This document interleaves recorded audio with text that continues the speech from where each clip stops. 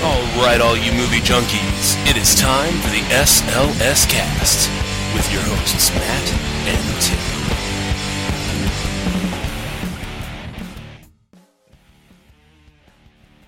And welcome, one and all, to episode 109 of the SLS Cast. That's right, ladies and gentlemen, not only is it the first official episode of 2015, but it is also the centered triangular number episode of the SLS Cast. Because in mathematics, 109 is a centered triangular number.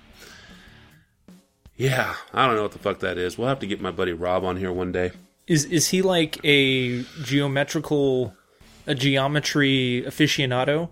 Well, he's actually it's not that he's into geometry. He's actually into triangles, geology, and it's a very specific part of geology, but it's all engineering related. That being said, he has to take things like physics and all sorts of crazy calculus bullshit and everything. So he would probably know what a centered triangular number is. I, Matt, do not. And I, Tim, sure as hell do not. Right on. Well, before we get any further, and talk about our breaks and all that wonderful fun stuff, I also understand that there is some incoming news of the weird for me, but for me, not by me, but for me. I do want to make sure that we send a big, huge, super duper thanks to our friends over at We Are Not Here to Please You for letting us do a fantastic crossover episode. And also to Matt and Tim of the SLS Cast for providing such wonderful and heartfelt and heartwarming holiday stories. And then, of course, Johnny White Trash and the Midnight Movie Nights, Miranda and the Kitty, for also doing some great bumps for us for the holidays. And we are exceptionally grateful to all of them and all of our podcast friends. So I wanted to make sure we started off the new year right with proper mentions so the people will search them and be like, wait, who are these people that they're talking about? Which is entirely possible with our 3 or 4 listeners that are not them that listen to the show. So. And I do have a bit of a little announcement to make myself, if that's all right. Oh, yes. The government of North Korea has cleared you for this information, sir? They have. The government of North Korea and Sony Pictures has cleared me to say this information. And I have to say, I am proud to admit that I have been working for Sony Pictures for the past 7 months. Since July. Has it been 7 months? It's been about 7 months, I think. Yes, this would be pretty much 7 months right here. Well, no, I guess this would be really and truly about 6 months right here. Yeah, well, I guess January 8th will be 7 months. So just about 7 months I've been working at Sony, and yeah, so if you ever wondered why I wasn't really talking about a lot of Sony movies, that's because I didn't know if I was supposed to or not, and yet I actually can. I got the all clear. So I'm actually, legally bound. I'm legally bound. I am legally bound to divulge that information upon our favorite listener, which is you. And, you listening right now. That's right. And that, in the interest of full disclosure, you were temporary up until now, correct? Yes. Okay, which is why we're now making the announcement. It's not that we were trying to hide anything for the past 7 months, but temporary versus full employment is definitely a different animal. So definitely we are all about full disclosure here. Indeed. And being honest. Yes. 7 months later. I was the second gunman on the grassy knoll. We're being honest, right? Yes. So, Too soon? I guess, how was your break? I haven't talked to you for... we did have an episode last week, but maybe in some weird Twilight Zone, stuff going on, maybe I didn't speak to you. I haven't spoken to you for like 3 weeks. Yes, and what a delightful 3 weeks it was. No, I'm just kidding. I mean, it's nice to not have to come to the grind. You know, sometimes you just don't feel like doing all the extra stuff. But so the 3 weeks off was definitely very nice. Mainly, I just did a lot of hanging out with the family and keeping it quiet and trying to recover from the hemorrhaging wallet that is the Christmas holiday season. So now that that's all over and we're back to the old grindstone and school starts for me next week. So the sound of jingling isn't that of bells, but it's of the 3 cents that you currently have in your wallet? Actually, that would be 2 cents. Here's my 2 cents, and by God, it's all I have. Yeah, no, just really, you know, really trying to make sure to get things ready. We got a lot of big plans coming up. We're moving here in a few months, and got school trying to wrap up for one part to go move down to Sam Houston and everything, and you know, it's just really kind of a busy time. But enough about me and my boring family holidays. What all did you do, sir? Ooh, I did a lot. A lot more than what I'm actually used to doing during the holidays. So at Sony, they graciously gave us a good fat piece of time off, which would be like about 2 weeks off of work. Since I'm a temp, that would be unpaid time off. So maybe not that gracious, but whatever. So we went to, girlfriend and I, we spent Christmas Eve, Christmas Day, in Santa Cruz. Their family has a beach house there. Then we headed up to Sacramento, which is a couple hour drive, where her old high school and junior high and elementary school friends are. Believe it or not, she still has good friends that she has known since they were in elementary school. That right there just blows my mind because I don't have any. But we went and hung out with them and did some, grandparent stuff and had a good time. We came back and we were in LA for a few more days. And then we went off to Palm Springs for a wedding and for the New Year's. So I gotta say, man, Palm Springs is absolutely beautiful. I mean, on top of the hiking, on top of the great winter weather that they have there. Granted, in the summertime, it does get up to 115 degrees. There's a reason why they have carports and parking spot covers so your dashboard does not melt. But despite the great weather in December and January, despite the hiking, the great nature trails and walks and mountains and whatnot that you can climb upon, in Joshua Tree, which is just about a good 45-minute to an hour drive east. It's to the east of Palm Springs, and that's, that in itself was beautiful. We hiked Mount Ryan, which is great. There was snow there, which blew my mind. There was snow in, and I want to say Joffrey's Tree, but I just said it and I forgot it. David's Tree, Philip's Tree, Joseph's Tree, Matt's Tree, Jeremy's Tree, Joshua Tree, in Joshua Tree. There we go. Had a little brain whoopsie-doodle right there. But there is a tram that you can take while you're in Palm Springs that takes you up, Mount San Jacinto. And yes, there is a famous My mouth has not yet calibrated back to recording, so I do apologize for the lack of well-oiled, jostled joints that are rather stiff right now. That is my excuse.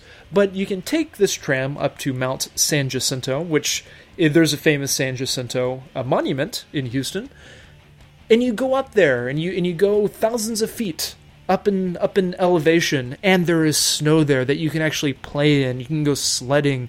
It is, to me at least, that is the equivalent to a winter wonderland, and it's fantastic. I implore everybody, if you are in the Los Angeles area, or if you plan on traveling to the Los Angeles area, or even to the western portion of Arizona, do check out Joshua Tree. It's a beautiful national park. But then also check out Palm Springs and go check out Mount San Jacinto. It's really beautiful, really beautiful. So personally, I had a great holiday time off. So yeah. Have you ever been to Palm Springs during your journeys to the West Coast? Not that I recall. Oh. No, seriously, honestly, I cannot think of a time that I had my extensive travels have brought me to Palm Springs. No, I have not been. Have you? Sounds lovely, though. It is very lovely. Yeah, but you've been to the desert, right? Like the Mojave Desert or any of the surrounding desert areas? Yes. Isn't that otherwise known as Eastern California? Pretty much. It's yes, technically Los Angeles, but without all the houses and rich people. Aha. But I thought you lived in West Los Angeles. I do, yes. But technically Los Angeles is a desert. Oh, come on. I was trying to give you a hard time saying you lived in the poor section. Oh, I do. I was just We're gonna kind have of to get looking this. We have past to it. land this plane. The plane is flying too high for Tim. Really? I don't hear a plane. I'm kidding. Jeez. Man. Right. Well, yeah. So if you We'll think land the I'm plane. weird, I do have a video for you to check out if you would like to scope it out right now. Sure. Are we going to be playing this video, at least audio or something, for our friends at home? Yes, that is the plan. Through the magic of editing. If I'm able to, that will be the plan for sure. Okay. All right. Well, I am clicking the link. Catcopter. Dutch artist turns his dead pet into a helicopter. Oh yeah. Oh, this is hilarious. Okay, I saw a picture of this on Reddit over the break. I did not see this video. I just saw the picture. And, it's kind of funny because here it is flying in. This is why I don't understand art. Okay? There are... I certainly can grant you that art may take many forms. And that art, while one person may not understand what they see, someone else may garner some kind of profound effect from what they are witnessing. And as a result, I do my level best to not judge art when I find it to be weird. But turning a cat into a fucking drone, I'm really having a hard time saying this is art in any way, shape, or form. Now, is it something weird? Is it just kind of a hobby or maybe a conversation piece? I'm totally willing to grant you that. And can artists make something like that just because, their sense of humor is weird or just they would think it's kind of funny to create said conversation piece? Then sure. But he's doing it in an art gallery, and there's lots of people there. And I don't think those people are there for the sake of the art. I think they're there to see a stuffed cat fly. And it's weird. But how is it assembled, Matt? Describe what you are seeing to our listener, our favorite listener. It's like someone took... He's like sprawled out. Like, okay, think bear rug, a bear skin rug or a tiger skin rug on the floor, from any movie or cartoon or anything you've ever seen in that regard. And that's what he looks like. This thing has been flat stretched, and then from his paws emanate the blades of the drone motors or whatever. And then he just kind of sits there and hovers. And then he's got like this very interestingly for a cat that's flying in a very unnatural position. The cat has a very placid look on its face. So good taxidermy work. I'll give it that. But it's weird. In speaking of weird art, while we were in Palm Springs, Chelsea came across an article which was like, oh, things to do while you're in Palm Springs. And one of them is to go to this guy's house where he has an exhibit called Robolights, which he has been putting together and assembling since like 1986 or whatever. So you go to this very lovely Palm Springs neighborhood where, for those of you who don't know what Palm Springs is, it's a neighborhood that's trapped in time. And that time is the 1950s, 40s, 1950s, and early 1960s. And most of the houses you see there, probably about 95% of the houses, are the really retro modern, like Brady Bunch looking type of houses. You know, just kind of paint a picture. And this one guy, I think he's a Middle Eastern guy, I don't know where he's from, but he has what he calls Robolights. So it's Christmas themed. And it's a stationary exhibit, and you actually walk through this guy's backyard. He has 4 acres of land, and he has all this stuff, and it is one of the most unsettling Christmas light walkthroughs you will ever do. And for those of you that do follow me on Twitter, I will post some of these pictures. Probably, I would think maybe later on after this recording, or by the time you listen to this recording, I should have them on my Twitter account, and then probably on the SLS Cast Twitter account as well. But you walk through it and you see like all, and what he does is he takes all these parts, all this like junk that people like donate to him, or junk he finds in like trash heaps, or you know at waste or landfills or whatever, and he makes stuff out of it. It's hard to explain. Like, I'm talking about like big mech warrior robot looking things, but it has like a clown head on top, like a legitimate really creepy clown face from, you know, the night, like just a really creepy 1940s super retro looking clown, you know, the kind that kills you in your sleep. That's the kind of stuff that he makes. I mean, the nightmares that you have after you've smoked a lot of really good weed or a lot of really bad weed, it comes to life when you walk through Robot Lights.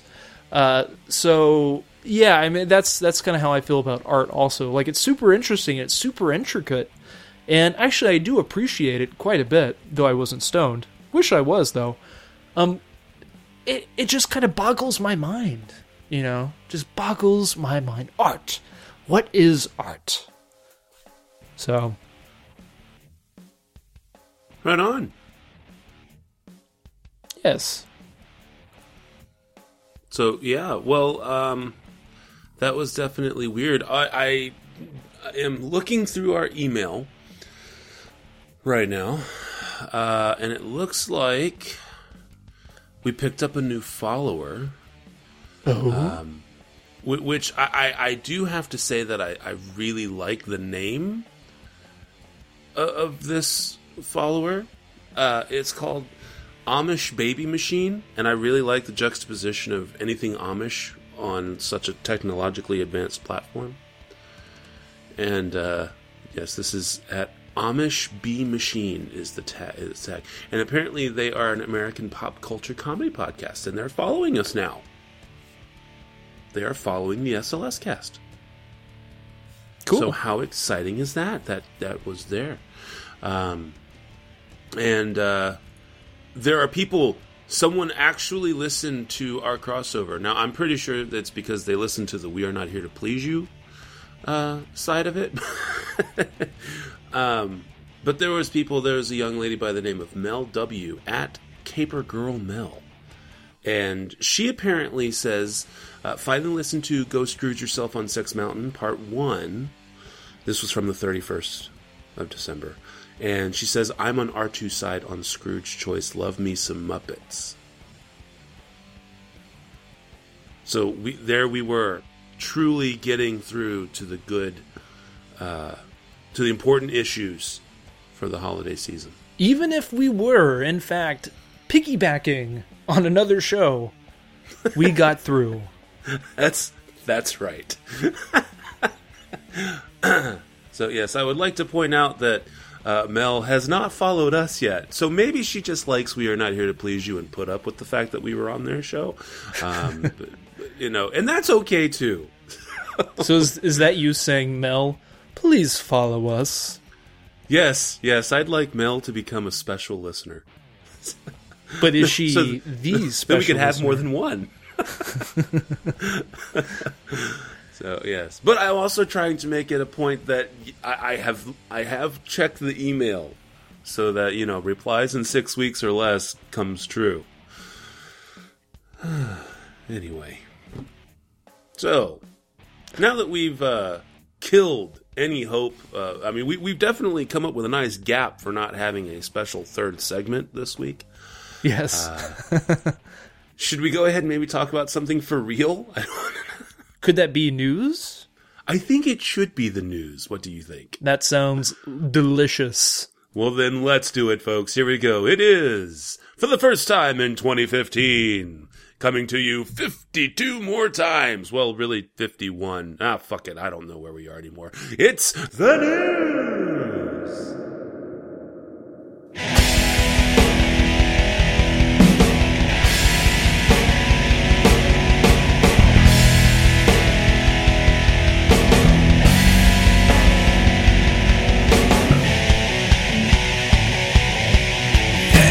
The news. The news.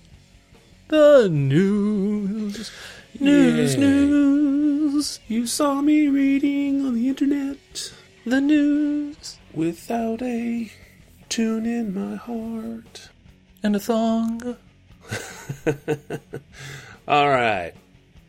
So, because we still have approximately 94 more episodes before Tim can do the news first, I'm going to go ahead and start off my news. Now, my news is going to be rather focused. So, as we were going into the holiday season, there was we had talked about the hack at Sony and everything like that. Well, of course, over the course of our break, more things had come out about the hack. More things had come out in regards to the interview itself. The interview itself came out. And so we have all of these wonderful things. So, due to me looking at some stuff that happened after the interview came out, and thanks to Reddit, and specifically the user CS Mastermind at Reddit. So for those of you who are Redditors, that's going to be a /u/CS Mastermind. We have a sourced timeline for things that have happened, going all the way back to November 24th. So I'm just going to, as quickly as I can, this will be the only piece of news that I have. It's just to kind of give you a very factual representation of what happened, going from basically what really happened and when, leading up to and through the release of the interview. Back on November 24th, there was the first public notification of the hack, and it actually came to Reddit. There was a flurry of reporting. It was reported within an hour to Deadline Hollywood that Sony had sent a memo to all employees warning of the hack. And then, of course, it gets to the general news media. Then you follow up to November 26th. 3 movies leak online. FBI begins investigating the breach. BBC asks North Korea if they were responsible. They respond, wait and see. December 1st is the initial data leak. And again, just like before, we're not going to tell you where that stuff is. If you're a sleazeball, you'll find it on your own. But it does contain 26 gig of files, social security numbers, names, contact details, phone numbers, dates of birth, employee benefits, compensation details, dental plans, passport information, and all this wonderful kind of stuff. Come December 3rd, there is a second data leak. Now, this one doesn't generate as much press, but it has a lot more dangerous information. Full security certificate information, internal and external account details, plain text passwords for systems such as Sony's YouTube page and UPS accounts. Moving on the next day, December 4th, FBI issues a confidential flash warning to the security departments of large American companies warning about new malware called Destover Backdoor. People start to analyze the code, and it is then learned that it was created on a computer using the Korean language and included pictures with Sony's name written on a tombstone, meaning that it was a targeted attack. It was also learned how to detect the command and control modules of the code. Initially, it's just a virus, but of course, it turns out to be a lot more serious than that. December 7th is a third data leak, and this is the one that contains all of Sony Pictures' financial information. Bloomberg actually reports that the initial data breach occurred at a hotel in Thailand where a Sony executive was staying. This is likely the source of the inside information about Sony's network. Again, all of this stuff is sourced. I encourage you to go to reddit.com and you can go and pull up user CS Mastermind for all of this information. December 10th. December 8th has another leak. December 10th has another leak. The key thing to note about the December 8th leak is that the security certificates had a password of password. So not a good idea. December 10th, another leak occurs where they believe this one is a likely genuine leak because the one in December 8th, there is some confusion as to whether or not that was a genuine leak or some other hacker who was just trying to glob onto everything else that was happening. Moving forward, by December 13th, when you have another authentic leak, IT workers at Sony began anonymously talking to the press. And they are not painting a very good picture of Sony at that point. December 16th, after all of the articles, the speculation, and everything, Sony activates their cybercrime insurance, provides them with $65 million in coverage, and they now they start to cancel promotion for the interview. December 17th, a group of individuals makes threats of violence at U.S. movie theaters, which show the interview. These are different in style, content, and tone than all communications from the actual hacker. They seem obviously fake, created by pranksters to take advantage of the tense situation. Regardless, almost every theater chain pulls the movie from their schedule. In a show of incredibly lazy journalism, many media outlets, led by Wired, published stories stating that North Korea was not behind any of the hacking. These mix together the details of several attacks and treat all leaks, both credible and not, as coming from the same actor. At the same time, more respectable media outlets like the New York Times, Wall Street Journal, and Washington Post published stories stating that North Korea is, quote, almost certainly, unquote, behind the attack, and cite a litany of security professionals and confidential government sources. December 18th, Sony cancels the interview. They also quietly cancel Pyongyang, another comedy starring Steve Carell. Produced by company New Regency and directed by Gore Verbinski, the story is based on a graphic novel and follows a Westerner that is accused of espionage in North Korea. December 19th, the FBI firmly places the blame on North Korea. And so we go. Now, in response to that, there were theater chains that were going to go ahead and start showing Team America, which, as we all know, came out about 12 years ago and heavily parodies Kim Jong-un's father, Kim Jong-il. Everyone remembers, I'm so lonely, and they laugh. Paramount, however, and this comes to us from thedailybeast.com, Paramount bans showing Team America. Ultimately, just apparently everybody was running scared at this point. President Obama steps up and says he believes that Sony made a mistake. Now, you have to remember, folks, that Sony, while is a very big company and definitely has offices and and other organizations, it's a parent company for other organizations that are all based in the United States. Sony itself is based out of Japan, and Japan is a hell of a lot closer to North Korea than we are. And so their thinking on a lot of different things is based on Sony as a whole, not just Sony Pictures here based out of the States. That being said, they begin to work with the government and find avenues for a cyber release of the interview. They also find about 300, I believe the exact number was 303 movie theaters to do that and show it.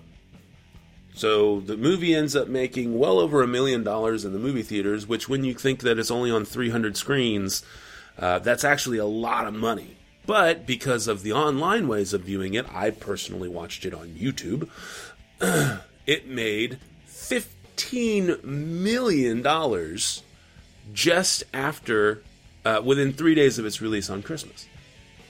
So that's not bad. Unfortunately, the interview was also pirated about as much as it was legally purchased, which means if they had been able to open it to places like Canada and stuff, they might have gotten $30 million out of it, which isn't bad considering this movie, I believe, was $40 million on its budget. The only other downside to the fact that it was pirated as much as it was viewed legally is that from Soompi.com, courtesy of Kitty_Days, Yoon Mi Rae to take legal action against Sony Pictures for using her song in the interview without permission.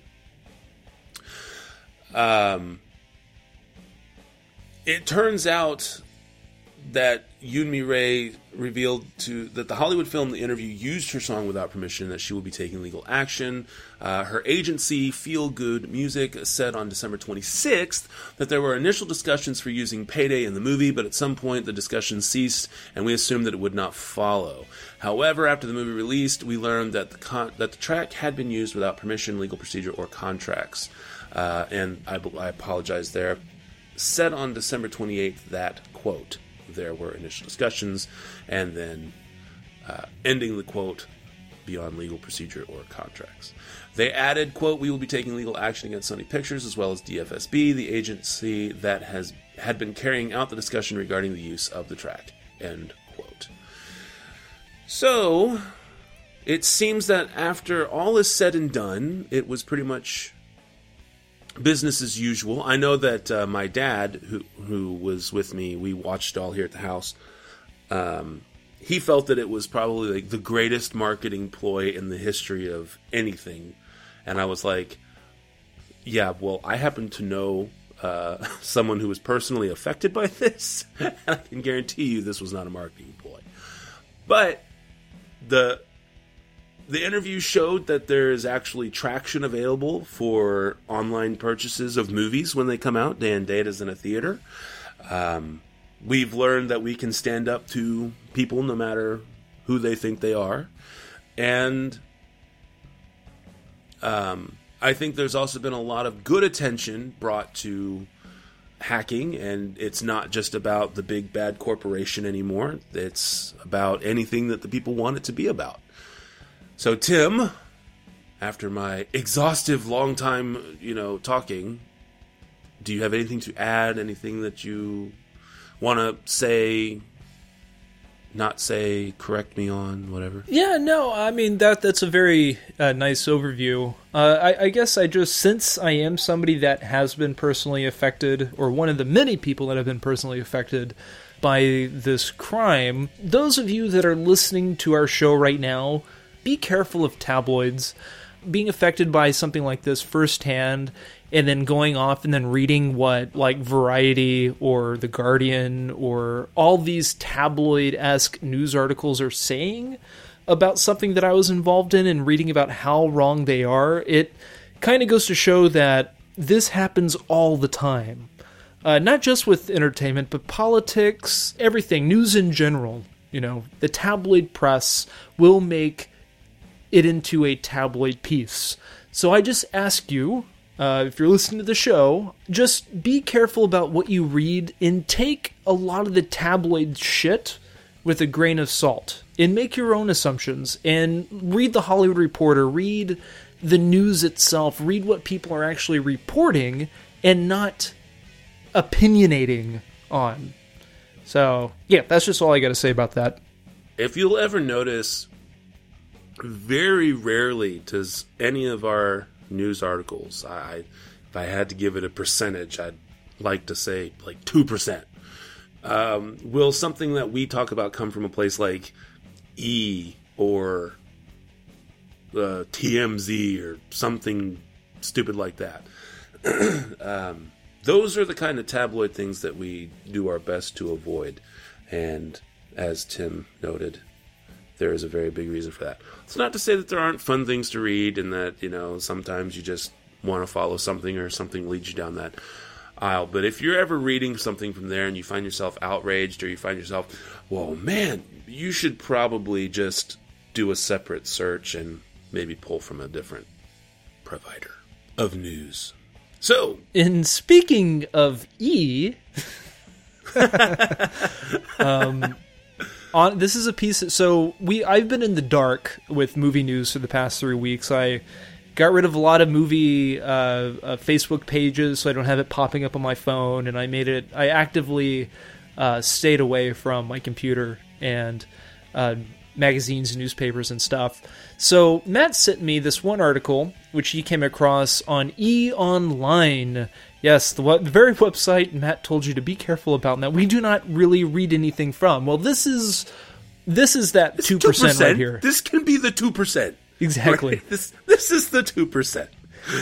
But it's a very interesting 2%. This pertains to not Matt Singer, Bryan Singer, the director of the X-Men films and Jack the Giant Slayer and Superman Returns. And if you recall, over the past, during, I guess, 2014, I forget exactly when this happened. It feels like it's been going on for a year, but I think it's been a little less than a year, maybe about 8 months or so, 8-9 months. He's been accused of molesting, raping a guy. At the time, he was more of a boy than a man, younger man, I guess. And all these other people have come out and with allegations that they too have been molested or raped or whatever by Bryan Singer or a number of these other Hollywood producers and whatnot that are, I guess, homosexual. I don't know if that's a for sure thing or not, but that's what the news was reporting, or that's what the allegations were saying. But in this eonline.com article, the title of it is "Man Who Accused Bryan Singer of Sexually Abusing Him as a Teenager Indicted on Federal Fraud Charges." This is written by Mike Vulpo. And it says this: according to the U.S. Attorney's Office, Michael Francis Egan III allegedly engaged in a fraudulent investment scheme by inducing his victims to enter into various fictitious business and investment contacts. In addition, Egan allegedly promised that he would invest in projects like Halloween-themed attractions and TV shows. In reality, he did not invest victims' money as promised. For example, the indictment alleges that Egan forged brokerage account statements to reflect fraudulent business practices when, in reality, those accounts had no money or a fraction of the purported amount, according to the U.S. Attorney. The illegal act lasted from August 2007 to February 2012. If convicted, Egan faces a maximum of 20 years in prison and a $5 million fine for the securities fraud count and a 20-year prison term and $250,000 fine for the wire fraud account. Egan first made headlines when he accused Singer of sexually abusing him as a 17-year-old back in 1999. And yada yada yada yada, yada yada yada yada. So yeah, that happened. Matt, comments, concerns, grievances? No, I knew that we had wanted to follow up with, the latest developments, and it sounds like Someone has finally gotten their just desserts. Exactly. And what a delicious just dessert that was. Next article is from thehollywoodreporter.com entitled The Interview. Man demands refund after buying $650 in tickets. Oh, and it gets better than that. This is written by Ryan Gajewski. That's right, Gajewski. Kim Jong-un apparently isn't the only person who's not a big fan of The Interview at the moment. Ohio resident Jason Best has demanded a refund from a movie theater after spending $650 on tickets for the controversial Seth Rogen film. According to WCPO, Best purchased 50 tickets for the film screening at Esquire Theater in Clifton, Ohio. He hoped to resell the tickets online and take advantage of the fact that it was the only area theater showing the film, following Sony having pulled a wide release in response to threats from hackers. Quote, I saw all the hype about The Interview on December 23rd and thought, hey, folks are selling these tickets in other cities, and it seems like that's the thing to do right now. So why not give it a shot to see how it goes, end quote, Best said. However, after Best bought the bulk amount of tickets, Sony announced that prior to the limited theatrical release, it was making the comedy available online via Google Play, YouTube, and Xbox. It goes on to say that because of that, the demand for those tickets was not there. And Best didn't like that. He said, quote, I thought I'd get my money back because the theater's website very clearly said that the tickets were refundable. But the theater sells tickets through movietickets.com, this is not a quote by Best, which states on its site that no refunds are allowed for special events. Esquire considered The Interview screenings to be special events because the Clifton location was the only theater in the chain to carry the film. Theater manager Allison Duncan added that the theater was also refusing a refund because Best intended to scalp the tickets. Oh, what a moron. I'll tell you what, that definitely gets your justice porn boner just, rising up high. There's been a lot of cause for justice porn boners. Past couple articles here. Would have to agree. Yeah, but why don't we keep on with the boner talk and go with the Screen Crush article, the porn parody movie titles of 2014. Oh, wow. Written by Matt Singer. Yes, the following is a list of films that came out in 2014 that are porn parodies of movies that were released. I think most of them have already come out, or I'm sure maybe some haven't come out yet. But here they are. 22 Hump Street, $1 Million Baby Arm, Big Hero Sex, John Dick, Winter's Tale, as in, See, they should have called John Wick. It should have been Dipping the Wick. I mean, sometimes I'm just disappointed that they miss out. John dips his wick or something. I mean, there is so much. That's disappointing. So, I don't think anything ever is going to be as good as like Forrest Hump or Saving Ryan's Privates. But I mean, Lord of the G-Strings. Yeah, there's gold. There's gold, and then there's just kind of like, really, come on. I'm sorry. And then there's John Dick. But Matt, you have to keep in mind these are porn movie titles. I'm going to buy you all these movies. You heard it here first. It wasn't me. For like next Christmas, what I'm going to do, I'm going to put them like within your kids' gifts, so you never know which gift is going to pop out next. Oh, awesome. Pop out. That's good. So John Dick, Winter's Tale, Thigh Origins, Jersey Boy on Boys. Okay, that one's pretty good. That one's pretty good. You like that? Yeah. Was it the Jersey Boy or Boy on Boys part that you liked? I like just the combination there, Jersey Boy on Boys. Yeah. I mean, that's good. Because in Jersey, there's Boy on Boys. And then there's Dawn of the Planet of the Babes. And there's Ex Hodus, Bods, and Dinglings.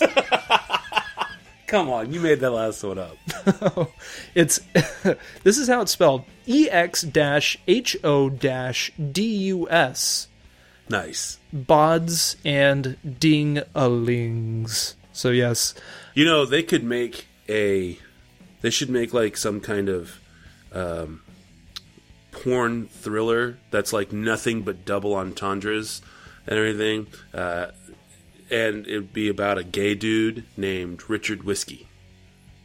And that's just the name of the movie, Richard Whiskey. Dick Whiskey. You should. It should be like it's kind Dick of like Liquor. yeah, Because whiskey is liquor. So you have Dick Liquor. that works. Would it be like a badass Western movie, or would it be like a hard? I was 80s... kind of thinking Western, but you know, you could also have be like a thriller, kind of like The Equalizer or something. You know, My name is Dick Whiskey. Richard Whiskey. Yeah, it's Richard Whiskey. Who would play him? I don't know the porn field. I couldn't tell you. Is there someone? Do you know of any good male porn actors? There's only one that I can think. I can't even think of his name, but there's only one dude that comes to mind because back in my softcore porn, you know, anything will work days when you're like, you know, 14, 15 and you're searching the Skinamax. There was this one actor who was he was this blonde dude with the ponytail, and he was banging all the chicks in all of this in all the softcore crap that was on Skinamax at the time, and that's the only porn guy I know of, you know, because who the hell keeps Ron track Jeremy? of their names? No, He's one of them. No. Oh, there you go. So I guess there's two. Yeah. There's two, but only one of which I know their names. So yeah. Shia LaBeouf. You know, you would think that would just be a porn name, right? So Exodus. And his first movie was like called Holes, and that's even worse. So, you know, okay. All right. Shia LaBeouf, your hole. I mean, this is what I'm talking about. LaBeoufing the hole. That could be the name of his memoirs. LaBeoufing the hole with Shia. Yeah, I am not famous anymore. Hashtag LaBeoufing the hole. Okay, so Exodus, Bonds, and Dinglings. Next you have Non-Stop, and then in parentheses, Banging.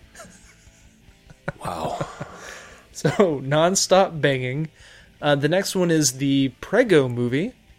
The next is Alexander and the Terrible, Horrible, No Good, Very Bad Lay. That's pretty clever. Yes. You know. And they also have here, and again, this is the Screen Crush article that they have this listed. They made a list of their own porn parody titles that require no editing whatsoever of movies that came out in 2014. These include The Nut Job, Bears, That Awkward Moment, Happy Ending, Endless Love, Mom's Night Out, Get On Up, Sex Tape, and The Giver. Not as funny as Non-Stop Banging or Exodus, Boz and Dinglings. True. Or Jersey Boy on Boys. I think that would be Matt's. That's definitely my favorite title. Exactly. Our Having never favorite seen listener out there should send Matt. You should send Matt fan Through mail. Tim, by way of Tim. Fan mail of that poster for Jersey Boy on Boys. And he will put it up. I will make this vow. I don't care. Chalk it up as a stunt. I will make this vow. If someone sends me that picture, I will take my picture with that poster and put it on Twitter. Yeah, and he will. I believe it. I will do it. I will do it. If someone sends me a poster of that Jersey Boy on Boy thing, I will take my picture with it and put it on Twitter. If there's anything I know about Matt, it's that he is a man of his word. He said that he was going to graze the boob of Starbuck, and he did. That's right. So, okay, so jumping to another Screen Crush I'm article. almost wondering if I should go look up this movie poster now just to see what I have just gotten myself into. Yeah, there's probably a lot of dicks just there. It's just probably a poster full of dicks. Yes. Thus ensuring that I shall never, ever run for any kind of political office for any reason whatsoever. What the fuck did you put up? Did Anthony Weiner, is he your campaign manager? What the shit's wrong with you, man? Anyway. LaBeoufing. Yes, that's right. LaBeoufing the hole with Matt Guy and Anthony. LaBeouf. That's going to be my campaign slogan. What, LaBeoufing the hole? Yes, LaBeoufing the hole. All right. I think we've done enough damage to the news. Well, actually, hey, okay. We do, but there's two more things I just want to mention. It'll take 30 seconds. All right, ready, go. Okay. One being that Sylvester Stallone is going to be doing another Rambo movie. So after he makes Creed, the next Rocky movie, pretty much, where he's going to be playing, obviously, an older Rocky, training or helping Creed's grandson train to become a great boxer. He's going to be doing Rambo: The Last Blood, or I think it's Rambo: Last Blood. One of those. So it's going to be the last Rambo movie. I personally thoroughly enjoyed the last Rambo movie, so I'm actually kind of looking forward to this one, if it's as good. Hopefully it's not going to be like The Expendables, and actually good. So that'll be something to look forward to in the next couple of years. And then lastly, right here, so X-Men Origin, or not X-Men Origins, but X-Men Days of Future Past came out a year ago, a little less than a year ago, and there's been talk that they were going to re-release it and do what they call a Rogue cut, where they put back in the 15-20 minutes worth of footage of Rogue that they cut out her whole subplot. And believe it or not, it was kind of an integral part of the movie that they got rid of because the movie was already running pretty long. Well, this summer 2015, so this coming summer, you can expect a Rogue cut to be released simultaneously on Blu-ray as well as in the movie theaters. And a good thing to look forward to, those of you who bought X-Men Days of Future Past, the current version on Blu-ray, you might have noticed that there aren't many supplemental features on it. Well, with this one, you can look forward to a lot of bonus features and commentaries. That's what the director and the producer and the studios are coming out and saying, that the Rogue cut will feature it all. And I'm actually kind of a fan of the extended edition of movies, because when Matt and I went to go see the Anchorman 2 2 Christmases ago, we didn't care for it. 2 months ago, I went back and watched the extended version of Anchorman 2 that they have on Netflix, which comes out to be around 2 hours and 20 minutes long, and I thoroughly enjoyed the movie. So maybe this will add a little something to Days of Future Past. I don't know. So look forward to it. Summer of 2015, the Rogue cut. And that is my news. Cool. What a ridiculous money grab. I know, we're supposed to be done with the news, but I really want to talk about this. This is terrible. Why are they... it's not like they didn't have the 15 minutes of footage. They cut it before they released the movie. So why not just put it back in? And when they released the movie last year, like when you were like, oh, hey, well, if you bought the movie on Blu-ray already, I'm like thinking, oh, they're going to be nice to the people and like give them a download code or something. And you're like, nope, they're just going to add the special features to this one. So if you already paid to see the movie and then you already went and bought the Blu-ray, fuck you, go buy another Blu-ray. I mean, I definitely agree with you to an extent, but I think oddly, and well, not oddly enough, but there are a lot of people that would rather have, or would be able, that do want to actually go see an extended cut at the movie theater, as well as own a separate extended cut with those special features, like a version of the movie that they spent more time working on, or excuse me, a release of the movie that they spent more time putting together than what you see a lot of now, where 3 months after a movie is released, you go to Walmart or Target or whatever, and they throw out a little single disc Blu-ray or a little single disc DVD, and the special features are usually like a really shitty 3-minute making of featurette and a trailer. Well, see, those are the ones that are just on the DVD. The same ones that I've seen where they come out 3 months later, you can either get the piece of shit DVD that's, just the movie and the little trailer or whatever. Sure. And then they've got the one that costs $10 or $15 more. That's the Blu-ray with the bonus special features disc or all the extra special features and cool stuff like that. But I mean, This is even to me worse than the whole Lord of the Rings thing, where every 3.5 minutes they come out with a longer version of Lord of the Rings until you finally get to the 12 Blu-ray disc edition of the Lord of the Rings, now including the casting sessions, so you can watch the whole process from the beginning all the way to the end. It just seems like a terrible money grab. And I can even kind of halfway understand a re-release, kind of. I still don't agree with it, but I can at least kind of see the logic behind, hey, go see it on the big screen so you can see it the way it was originally intended. But I don't know, man. It just seems kind of like a really shitty money grab to sit there and go, we had this footage the whole time, and we could have just given you an option to watch it either way when we originally released the Blu-ray, because this wasn't one of those they just waited 12 seconds and then put it out. I mean, it was like 4 or 5 months before the movie came out on Blu-ray because they were trying to take advantage of Christmas and stuff. So right, but also marketing for a lot of these movies, I mean, it's kind of the same way. It's just on top of it, they're giving you another movie, or they're giving you an extended movie. You look at, but that's just you look at like Avatar. Like they released the regular version of Avatar, and then sometime later, then they re-released like the extended version of Avatar. Well, that extended version of Avatar, it's just the movie. There's nothing else to it. You get to watch the movie in 3D. You can't watch it in 3D or 2D. And that's also another issue you'll find, is that whenever they do re-release like an extended version of a movie, you don't have that many options. So whenever they do come out with, oh well, guess what, we're going to re-release it, but it's going to be the 3D version. It's going to be the version that you couldn't get before, so you have to shell out another $25, $30. So, I mean, I definitely agree with you, but it's also happening with not everything else, but with all these big kind of blockbuster type of movies. I mean, same thing with Transformers. I mean, I'm sure we'll be getting another version of... Oh, God, could you imagine the unedited version of Transformers? I could have sworn I read somewhere that it was about 4 hours long. The original cut of Transformers. It's got to be like Cruel and Unusual Punishment. You could maybe put somebody to death with that, I think. Like, you give them the option.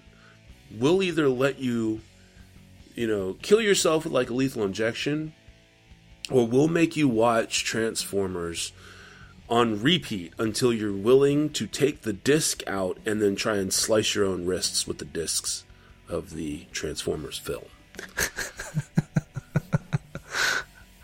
Anyway.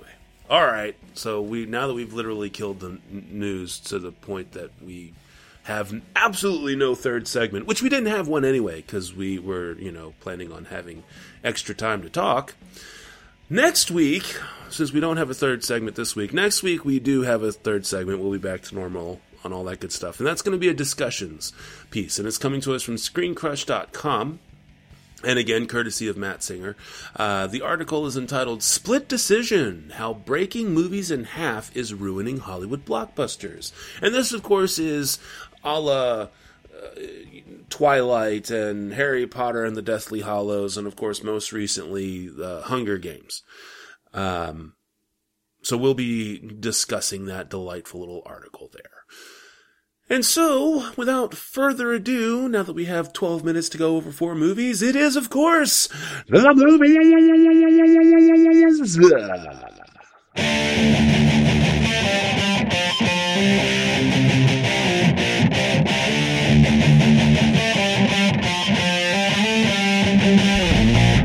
Alright, so we got movies. We have 4 movies this week. We have The Hobbit, The Battle of the Five Armies, Unbroken, The Imitation Game, and, of course, The Interview. So, Tim, where would you like to start? How about we start with a movie that I found to be, that I was actually pleasantly surprised with. Oh, so they're Jersey Boy on Boys. Yes. Yes. Okay. It had me singing on my way out of the theater. But Unbroken.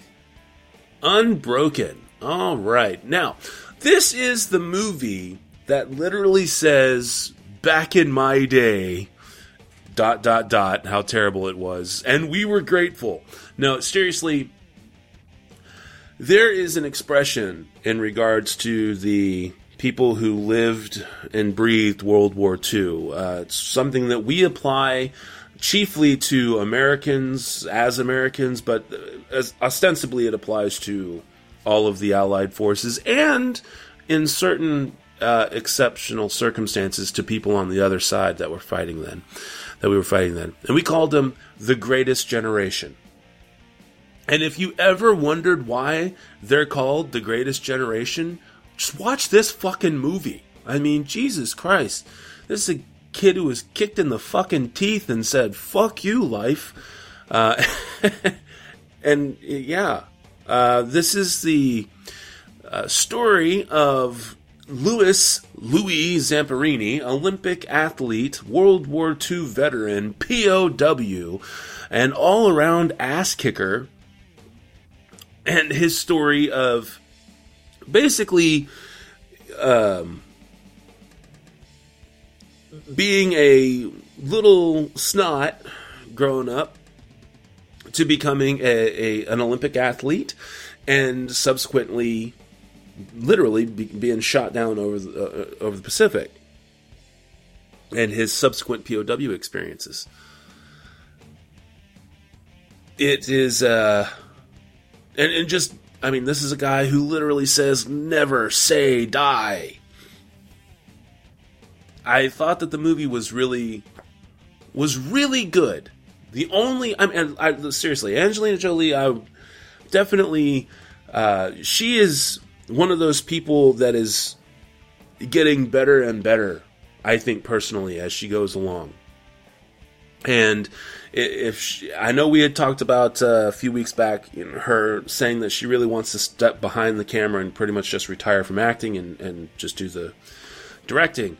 If this is any indication, I'd say she's probably making a good decision here. Is it perfect? No. And I think that the only thing that this movie struggles with, for me, is that when we were doing Nightcrawler, we talked about Nightcrawler, and the biggest problem, and really not the problem, I mean, for whatever it was, our biggest problem with Nightcrawler was that Jake Gyllenhaal's character really didn't have any obstacles. It was just kind of like watching him breeze through, his whole scenario to become the guy that he wanted to be. Now, this one is kind of the opposite side of the spectrum, where this guy, it literally just seems he is being crucified no matter what, and yet just completely breaks through. And while more or less that is how it went down, of course they take some liberties, and yes, but the guy seriously was a POW. He seriously did get shot down. He did have to survive, 47 days or whatever at sea adrift. So no one's disputing that this guy is as tough as nails and that he deserves every bit of recognition that he got while he was alive. It just seemed like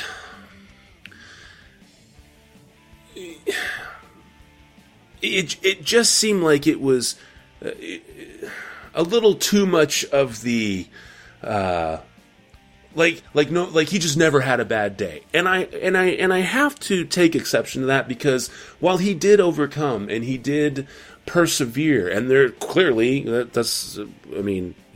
did end up dying earlier last year, but he was 97, so clearly he makes it.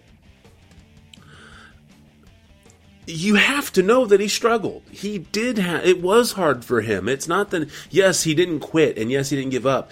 But to sit there and say he just looked right at him and spat in the eye and never gave a second thought to it, a human being is more complicated than that. And I think that there should have been nuances, kind of like Jesus in the garden, for those of you who are familiar with religious references.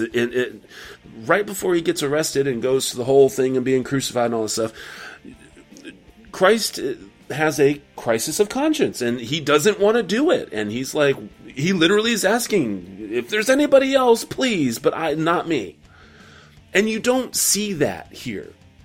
This guy is just like, fuck them, take them all, and, John Wayning it up and everything. And it's good for a movie, but for someone who has such an extraordinary story, I think that they could have taken some time to really focus on that, to watch him struggle, to truly struggle to try and not give up, to have to overcome his own self-doubt a little bit, would have been more for me. So, all in all, I'm going to give this movie 4.25 stars. There you go, Tim. What do you got? Oh, that's good. So, I said earlier that I was surprised at how much I enjoyed this movie because this movie has been getting the shaft by a lot of critics. The critics are complaining about the various scenes of torture and violence and how graphic and emotional this movie can really be and get. And I just want to say, fuck you to every single one of you. If that is your sole complaint about this movie, that shit is ridiculous. Now, like what Matt said, this movie is not perfect. It's a really good movie. Angelina Jolie, you can tell that she was invested in this story all the way through. You can tell that she had an emotional connection with what was going on with the character. She knew exactly what she was doing. This was her first movie, so there were a couple hiccups. Some of it, might have been her fault. Some of it might not have been. I don't know. But when it comes down to it, this is a very unique story because the man that this biopic is about was alive during the making of this film.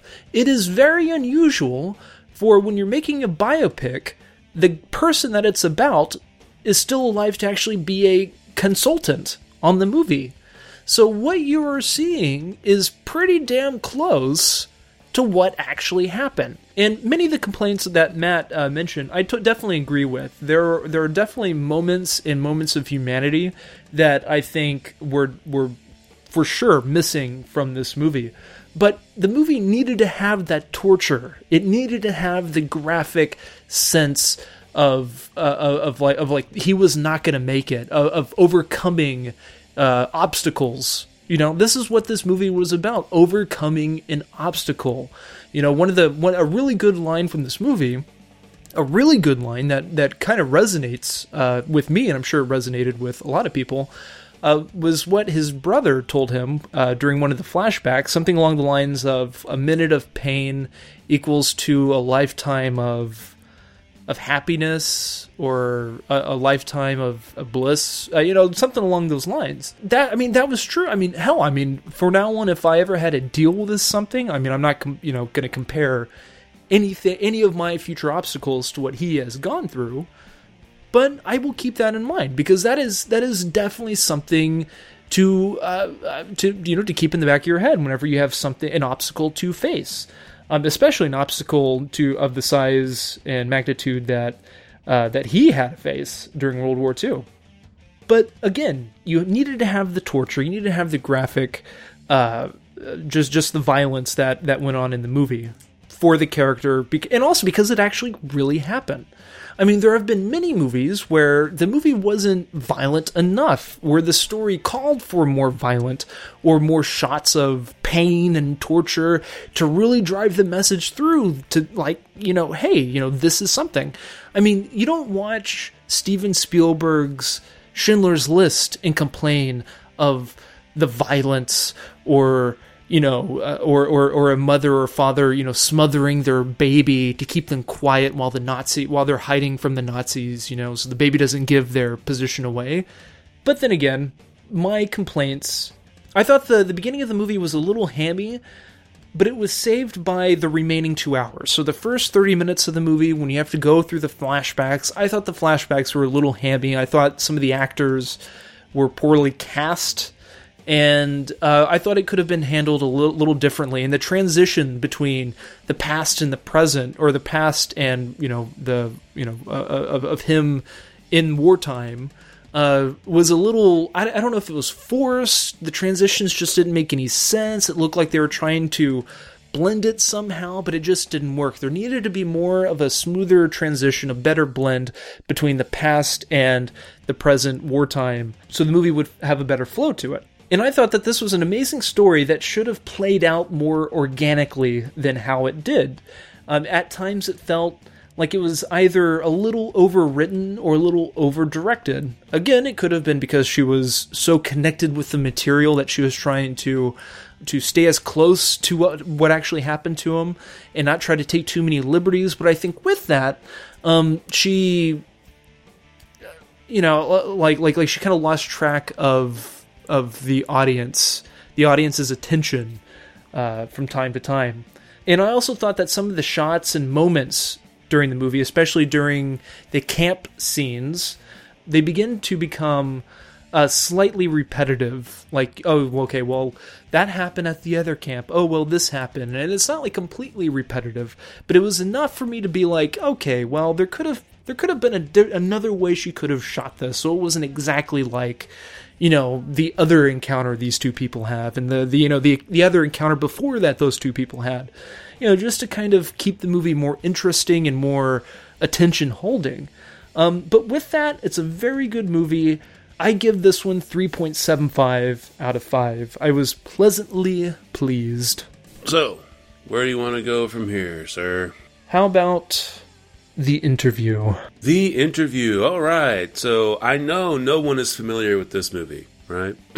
Okay. Yeah, of course, 2014 political satire, directed by Seth Rogen and Evan Goldberg, and of course stars Seth Rogen and James Franco, and Asian Jim from The Office. All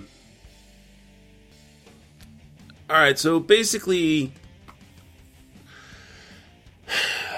let's see, James Franco plays a guy by the name of Dave Skylark. He's the host of Skylark Tonight, which is a media talk show program, kind of like a cross between Oprah and, no, maybe not Oprah, like a Barbara Walters special from back in the day, and Larry King, kind of a setup.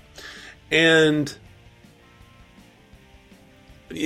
so he's not taken very seriously outside of the entertainment world and the tabloid world of Hollywood. His producer is played by Seth Rogen. And they find out that Kim Jong-un is actually a fan of Dave Skylark and Skylark Tonight. So they use this opportunity to actually build some street cred in the real journalistic community to go and interview Kim Jong-un, at which point the CIA says, hey, can you go ahead and kill him for us? And hijinks ensue. Now, I watched this movie with friends and family over at my place, and we did it with the YouTube and all that good stuff. So we had a lot of laughs. They're naturally in a group setting where everybody's having a good time. Lots of gags and the stupid toilet humor. And jokes at Kim Jong-un's expense, and of course even Seth Rogen's expense with the huge dildo-sized butt plug thing that he has to hide up his ass and everything. So there's laughs to be had. And I would say there was a good number of them throughout. Unfortunately, it's everything you would expect from a Seth Rogen vehicle. And outside of those laughs, there's just not much of a movie to be had. It's outrageous, and I don't know. I thought it was better than okay, and even though I laughed at it in a group setting, the movie, really just watch it with a group. If you're going to watch it with a group. If you're sitting there on your own, you're probably not going to like it very much. Me, 2.75. A little bit better than okay. Not quite liked it, but there were some things that I liked and laughed at. Yeah, pretty much the same thing with me, 2.75. Overall, I thought this was a super sloppy movie due to the film's two newbie-ish directors, which are Seth Rogen and Evan Goldberg. Their first their directorial debut was with This Is the End. And This Is the End, I rewatched it recently, and I gotta say it wasn't as good as the first time I watched it, but that movie is awfully sloppy. But what saves that movie, and what makes that movie pretty enjoyable and pretty funny and memorable was the ensemble cast. And how effortlessly the movie could be funny the majority of the time without it feeling forced down your throat. This movie didn't have the luxury of having such a great ensemble cast. However, this movie did have the luxury of having James Franco pretty much as its only lead. That's worth really mentioning.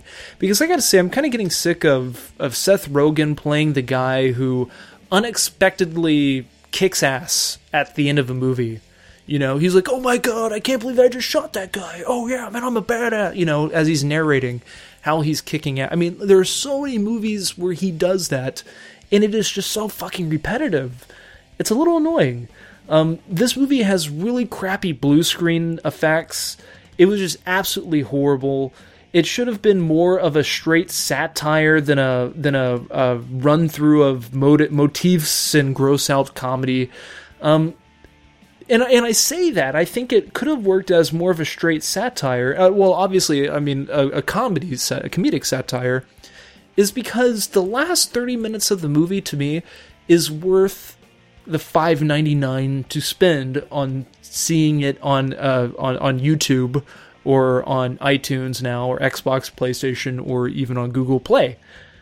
Because the last 30 minutes of the movie is actually well made, for the most part. Like, when the actual interview takes place, I thought James Franco did a really good job.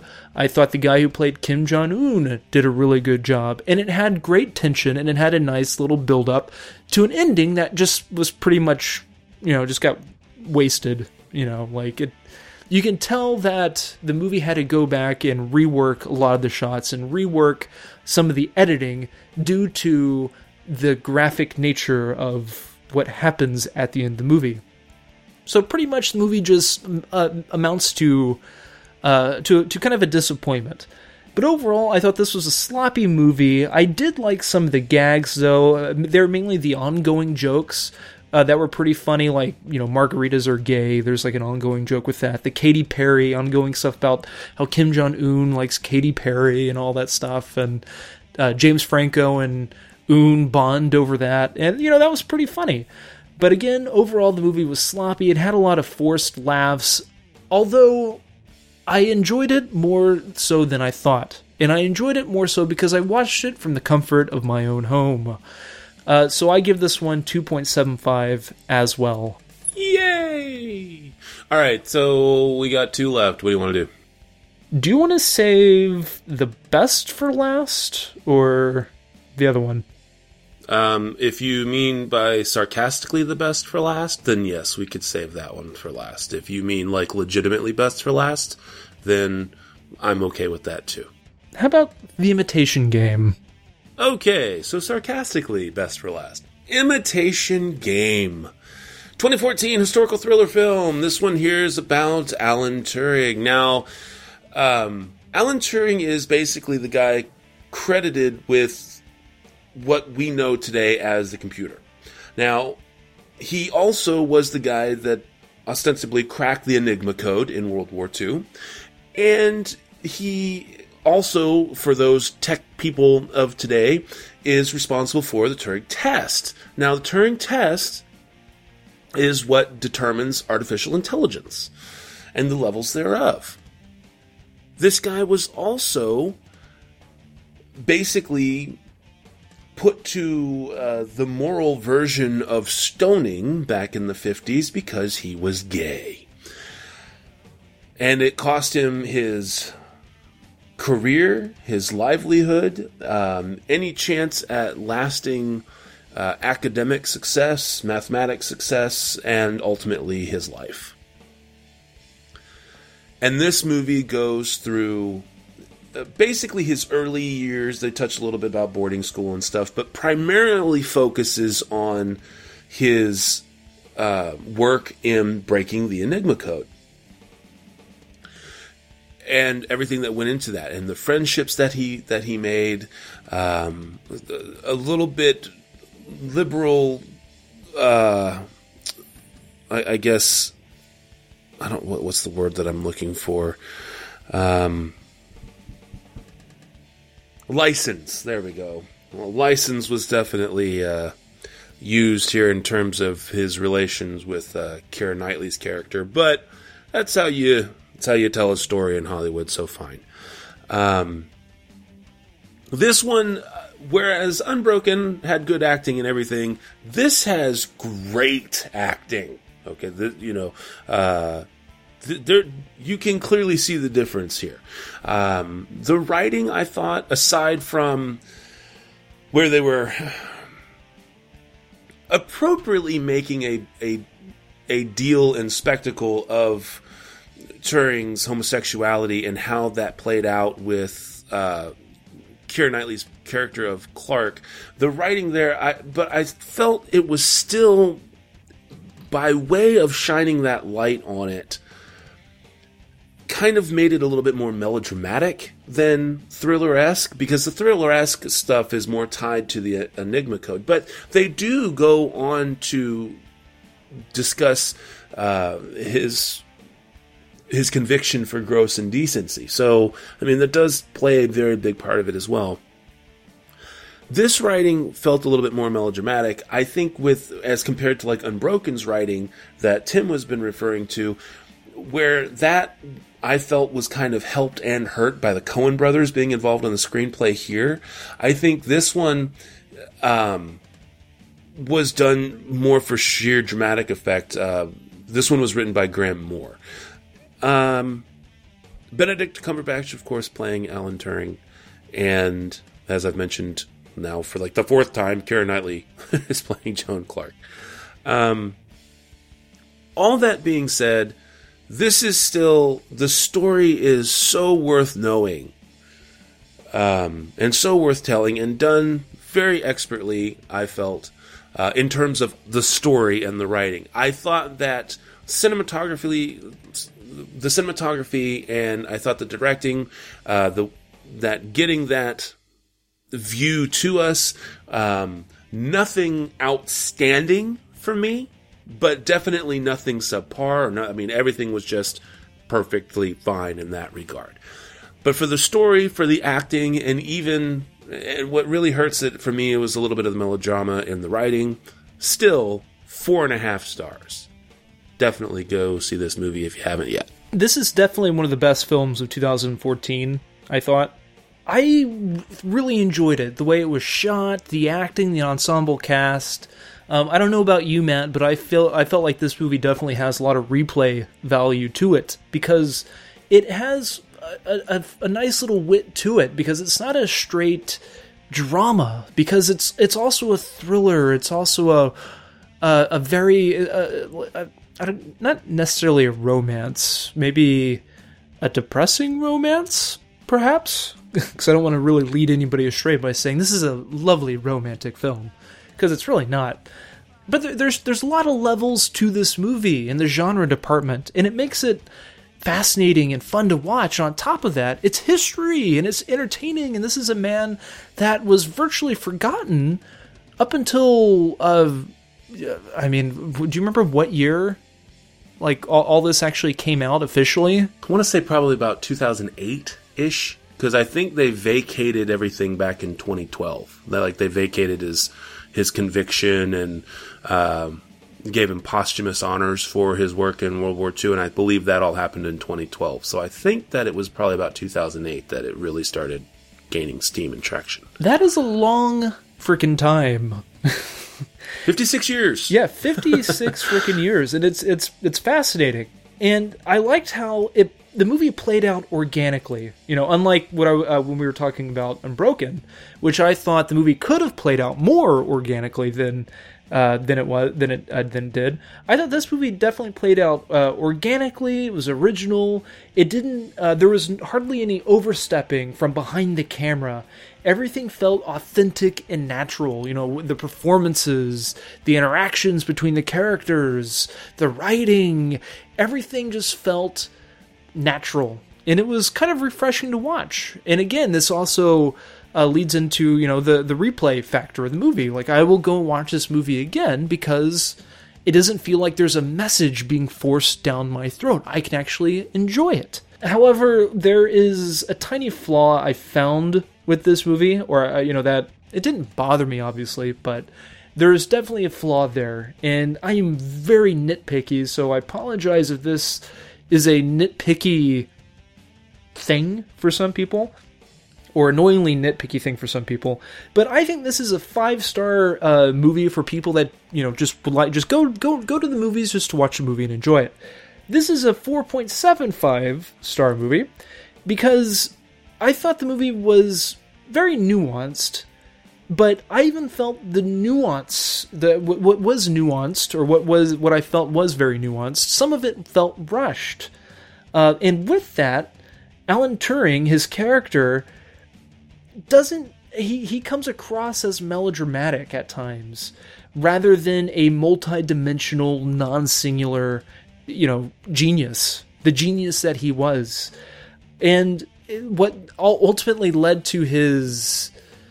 what leads to what happens to him at the end of the movie, it feels a little bit one note rather than a lot of other stuff what was going on. The movie kind of focuses on one or two aspects of his life, where I felt it could have been a little bit broader. But with what the movie is, I still thought it was rather enjoyable. So 4.75 out of 5 for me. Right on. Okay, well then that brings us to the best movie ever. Yay. Hobbit, Battle of the Five Armies. The conclusion to the made-up extra bonus features for The Hobbit. Look, see, you don't have to wait for the extended cut. They gave you The Hobbit, the extended cut. Yeah. Alright, basically this one picks up from the death of Smaug to the conclusion of the Hobbit's story. And did you mean Smaug? Oh yes, I'm sorry, Smaug. Great and mighty Smaug. Oh, powerful Smaug. Yeah. Okay. I'm sorry, I didn't get it. Okay, I didn't get it. I understood what was going on with all the love for the Lord of the Rings and everything. I'd never really been into fantasy much up to that point. I had read The Hobbit, never really could get through the Lord of the Rings books. But I watched the trilogy. I thought that they got better as they went along and everything. That's fine. This one, for me, I knew there was going to be trouble when the first movie comes out, and I'm like, by the end of it, I'm like, aren't they like more than halfway through the book by this point? Even with all the extra shit that they'd thrown in, and my buddies are telling me, oh yeah, they're definitely more than halfway through the book. They're like almost 2/3 of the way through the book. I was like, okay, so then how the hell are we getting 2 extra movies out of this? And how do you do it? By just throwing everything. They literally tried to get Viggo Mortensen to come back, and he's like, you do realize that The Hobbit takes place 60 years before Lord of the Rings. You understand that, right? So that's pretty much the only reason why you don't see him there, is because he actually read the books. You've got people in here who don't exist. You've got people in here like Orlando Bloom who have clearly aged almost 20 fucking years, and yet they're trying to make them look 60 years younger than the last time you saw them. The pancake makeup, there's not enough pancake makeup to do it. You may as well have just plugged CGI all over them so that you could age them, you could reverse age them. Why not? You did CGI for everything fucking else. This is literally, I'm sorry, it wasn't, like, the action was great, and I was still falling asleep when there wasn't action. And I went to an 8 o'clock show, or a 7 o'clock show, so this is not like I'm sorry. This movie, I'm just glad it's done. It eked out, literally for me, it just eked out 3 stars. I'm just so that people won't crucify me. 3 stars. I'm really done. And I'm glad that they're not doing any more. And if I were in charge of Tolkien's estate, I wouldn't let anybody near this shit with a 10-foot pole ever again. Well, I think you're in luck. So I was on Peter Jackson's side during the making of The Hobbit, during the announcement that, they were going to make it into 3 movies. I defended him when the first one came out. I defended him when Desolation of Smaug came out, which I actually really liked. Desolation of Smaug. That one's actually my favorite of these 3 movies. But I must first note that I am a big fan of Lord of the Rings, the original trilogy, I guess. Those, to me, are fantastic films. I love them. I can rewatch them anytime. They're really, really good movies. I'm definitely in that camp. So I am a fan of these movies. Now, Peter Jackson wanted to, give the fans the complete package. Tell the complete story. So he took the Silmarillion book. He took a lot of notes from Tolkien's diaries and journals, and it turned out that Tolkien, before he passed away, he was planning on going back and adding more to The Hobbit and releasing it as a trilogy than its original 600, 700-ish page book. He wanted it to be more like Lord of the Rings because he felt there was more of a story to be told. That's why there are these journals, there are these notes. There is the Silmarillion book and all that jazz. But what gets me is that when you watch the first Hobbit movie, it starts off one way. Then when you get to the Battle of the Five Armies, the movie ends a different way. The movie starts off with the trilogy starts off with Bilbo Baggins telling Frodo Baggins, the story of his journey, and the movie doesn't end with him finishing the story of his journey that he was telling to Frodo Baggins. So you can distinctly tell that Peter Jackson was starting in one direction, and then he takes a sharp right and veers off in that direction. And to me, that is super evident and super clear when you watch Battle of the Five Armies. The first 2 movies are definitely adventure flicks. There's a story there. There's build up to it. It feels like a movie. Battle of the Five Armies, what is it? It's just people running around, people yelling, people accusing each other. It starts off pretty good, but there's so much ham and side of cheese that for me to really handle. There's a lot of stuff I was impressed with. I liked Orlando Bloom in this movie. His makeup didn't bother me as much as Matt or as a lot of other people didn't like his makeup. They thought he looked obviously too old. It didn't bother me as much. But what got me was the storytelling. Was the including of characters that weren't supposed to be there. It was the inclusion of a love story that should not have been there. And it just pisses me, and it pretty much pissed me off. And it does still kind of piss me off. Because you have a war movie and a movie that doesn't really end. There's really no, pleasant ending to this trilogy. I mean, you kind of go away from the story of Bilbo to tell this big, huge story. Well, that kind of takes away from what you're supposed to be feeling towards Bilbo. You're supposed to, you're supposed to watch him and be with him as he slowly turns into this older man who has the secret past, who has this inner demon that is being, that he's being possessed by this ring every day. So that's why he becomes, this kind of creature almost. You don't really follow him down that path because the movie does, make you, hey, look, there's a love story. We have to build this love story up for 3 movies or 2 movies or whatever. This is going on. This other overarching story has to be explained. Let's throw in the Battle of Five Armies, which is all CGI. Believe it or not, Billy Connolly is kind of in this movie. I would be surprised if you actually see his real face in this movie, and if it was not CGI. The movie just bothered me. All these movies bother me because it was all blue screen. It was all special effects. It's difficult to tell what was special effects and what was shot actually on a set because it all looked CGI. Nothing looked real, and that was a part of the charm. And that's what makes the Lord of the Rings films, the original movies, stand the test of time. Because they're not all CGI. The CGI, is like accompanies the story and accompanies the action of the movie, the story that is being told.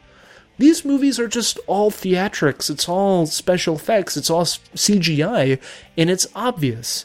Why? Because Peter Jackson took this trilogy and veered off to the right. And you lose sight, and it feels like he lost sight, of the original story that Tolkien was trying to tell. And that is of Bilbo Baggins. So there is no comfort when it comes to the ending of this movie. Now, and the last thing I'll mention is something that will piss a lot of people off. And I'm sure you too, Matt, if you don't already know this, that a lot of people have the same complaints. And Peter Jackson came out and explained that these three movies, he didn't look at them as three separate movies. He looked at all three of these movies as one giant 7-8 hour film. So where I was looking for an overarching story, or, something that made a lick of sense as to characterization and pacing or tone, is because I was watching a third of a 7.5, 8 hour long movie. The Lord of the Rings wasn't like that. Yes, you could look at it that way, but each movie is unique on its own. Each movie has a distinctly different pace than the other. There's there's the first, A Fellowship of the Ring. It's the beginning of the journey. You're going on a journey. The second one, Two Towers. It's more creepy, dark, brooding, scary. And Return of the King is the end of the chapter. It's the epic conclusion. And you don't get that with The Hobbit. And it's annoying. On top of that, Evangeline Lilly, whatever her name is, she is one of the new characters in the story. Well, he's even talking about bringing her in and reshooting some shots that he can put into the original Lord of the Rings films, just so that her character will be in the Lord of the Rings movies. And so apparently it will all make sense. Because that totally makes sense, right? Not really. Well, no, wait, it worked with Jabba the Hutt, and when they went back and did the special editions of the originals. So surely they could do that here, right? When it worked so well with Star Wars, it'll work for Lord of the Rings. That totally doesn't make sense. And even with saying that, I give this movie 3 stars because I love the story. I love the world. And with that, I definitely enjoyed this movie for what it was. Seeing it in IMAX 3D definitely helped. But, it was still a disappointment. And, yeah, I've cried Indian tears as I left that theater. So, 3 stars for me. Okay, well, that leaves us with the movies for next week, which are going to be Into the Woods, Inherent Vice, and Big Eyes. So, I believe that concludes yet another episode of the SLS Cast. Shall we do the spiel, sir? Spiel on. All right. Well, the music you've been listening to, as always, has been brought to us by our music partners, Cries of Solace. You can check them out at ReverbNation.com and Facebook.com, both /Cries of Solace. As for us, we, of course, are the SLS Cast, and you can check us out at SLScast.com. You can even, send us an email to the show at slscast.com. You can follow us on Twitter at the SLScast. You can follow me, this is Matt, of course, on Twitter at NitTwit12345. You can search the magical super internet highway and try and find Tim on Twitter. You can even subscribe to us on iTunes and or favorite us on Stitcher Radio. So, I guess until next week, this is Matt saying that thanks to Christian Bale, I get to say this: I only sound intelligent when there's a good scriptwriter around. And this is Tim saying we'll be Shia LaBeoufing your holes next week. Along with the Jersey boy on boys. Boing. Thanks again for listening to the SLS Cast with your hosts, Matt and Tim. Remember that you can find us at slscast.com, at the SLS Cast for Twitter, also on Facebook, and you can always subscribe on iTunes. Thanks again for listening.